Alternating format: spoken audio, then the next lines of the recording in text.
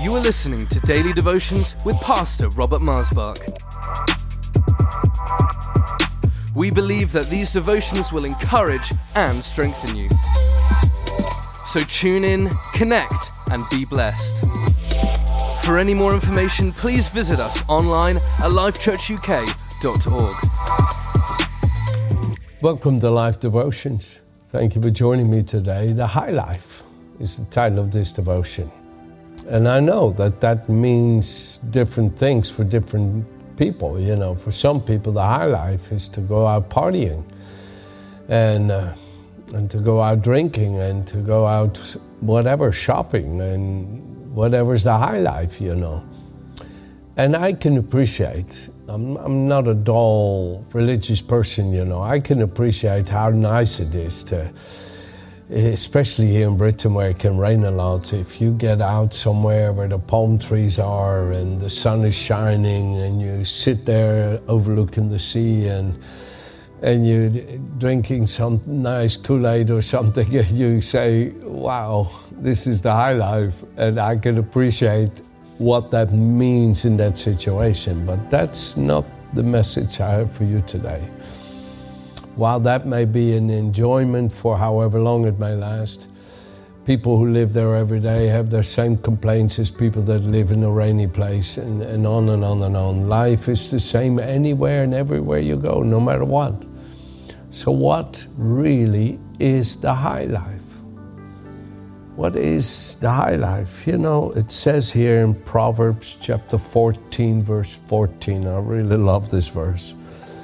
The backslider in heart will be filled with his own ways, but a good man will be satisfied from above. You see, that is the point. You can be on a holiday and enjoy every moment of it, but eventually the vapors of this enjoyment will evaporate. You will find, like Solomon would say, it is but grasping for the wind.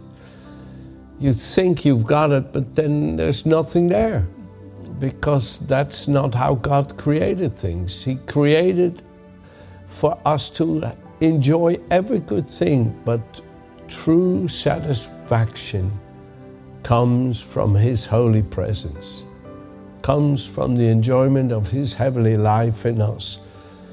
Oh, when His breath comes into your being and the light of His life shines in your heart, the joy that fills your heart, like David would say in Psalm 16, verse 11, in your presence is fullness of joy, and at your right hand are pleasures forevermore. And I say this not just to be spiritual, but to really send a message, because any and every one of us can have that low feeling.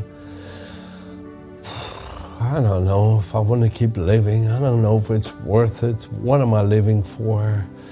And we can become pessimistic and negative. That is the flesh in itself. In itself, it's dead. In itself, it has no life. It is the Spirit that gives life, Jesus said. The flesh profits nothing. It's the Spirit that gives the beauty. And any of us who's ever seen a person who's passed away, the moment they're gone, the body, you could see, is empty. And it looks empty.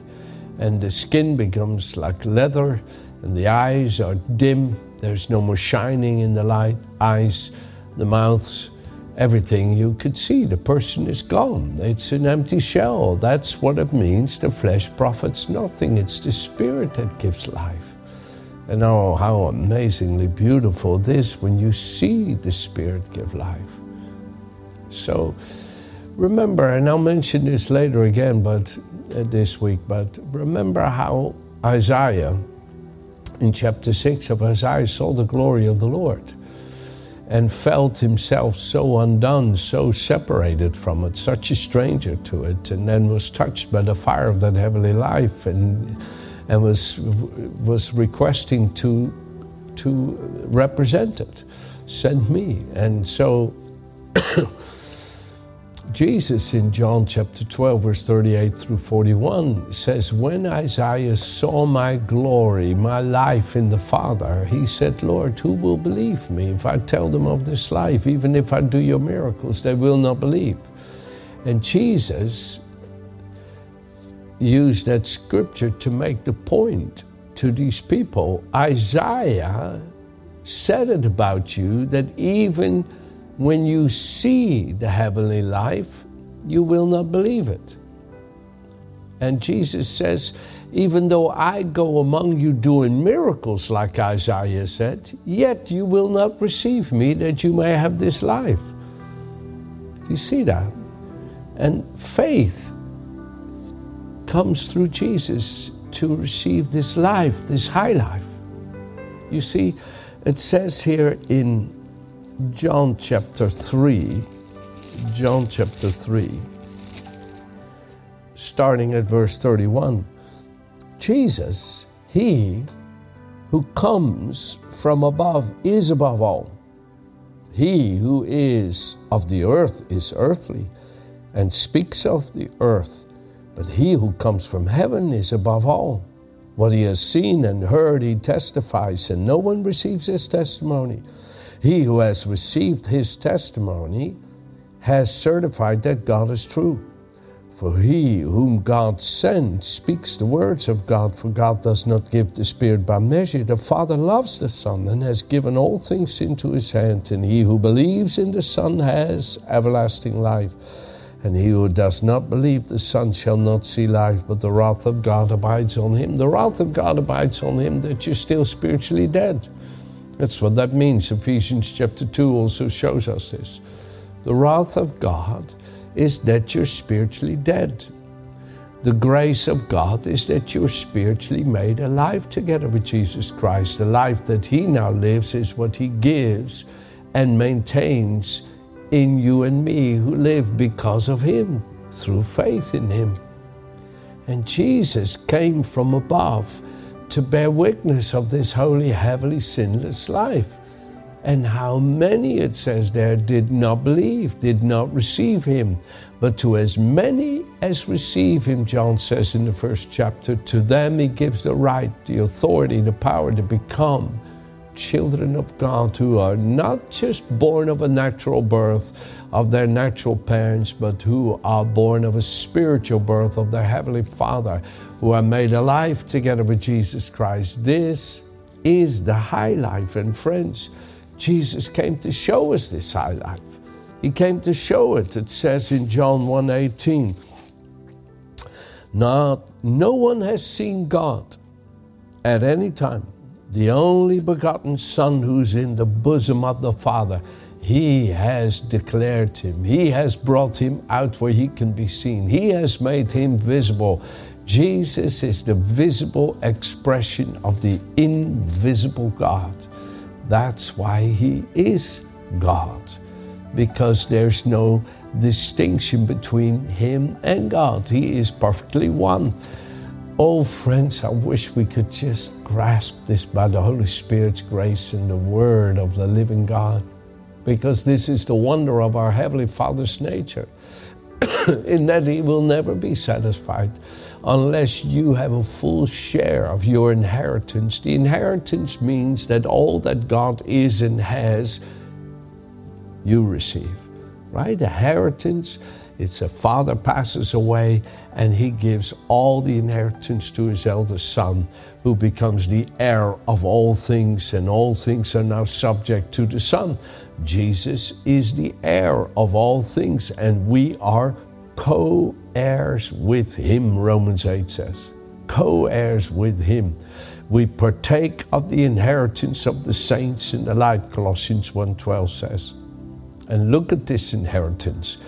This inheritance is not just mere streets of gold and pearly gates and walls of sapphire with foundations of emeralds. No, my dear friends, it is so much, much, much more than these things. Look at this inheritance here in Hebrews 1 verse 3. He, Jesus, is the sole expression of the glory of God, the light being, the outraying or radiance of the divine. He is the perfect imprint and very image of God's nature, upholding, maintaining, guiding, propelling the universe by the mighty word of his power, when he had, by offering himself, accomplished the cleansing of our sins and riddance of guilt, sat down at the right hand of the Majesty on high. The inheritance is the high life, the heavenly life, the holy life, the sinless life, the life of perfect oneness with the Father, a life of perfect sonship, a life of perfect holiness in communion and fellowship of unbroken oneness with God. That is what makes the streets of gold worth walking on. That's what makes those pearly gates worth passing through. It's the light that invites us through these gates. It's the light that leads us on those streets of gold. It's the light of the life of the Son of God and the Father shining bright in each and every one of us. For in this holy city is no temple, for the Lord himself is the glory of us all. Oh, hallelujah, hallelujah. Friends, God now, while still in this earthen vessel, because of the blood of Jesus, has made sure that you may share that heavenly, holy life by the Holy Spirit, continuously imparting it in you and making your body the temple of Christ Jesus himself and the Father and Holy Spirit, as it says in John 14:23, making his permanent home inside of you, knowing that they're living with us and in us. Oh, this is glorious. This is glorious. Jesus shows us what this means. I'm going to give you one more scripture before I start closing, and it's one of my favorite scriptures. I mean, I go to it often. If you ever kind of wonder what to preach, just start right here. Verse 20 of 1 John chapter 5. And we know that the Son of God has come and given us understanding, that we may know him who is true.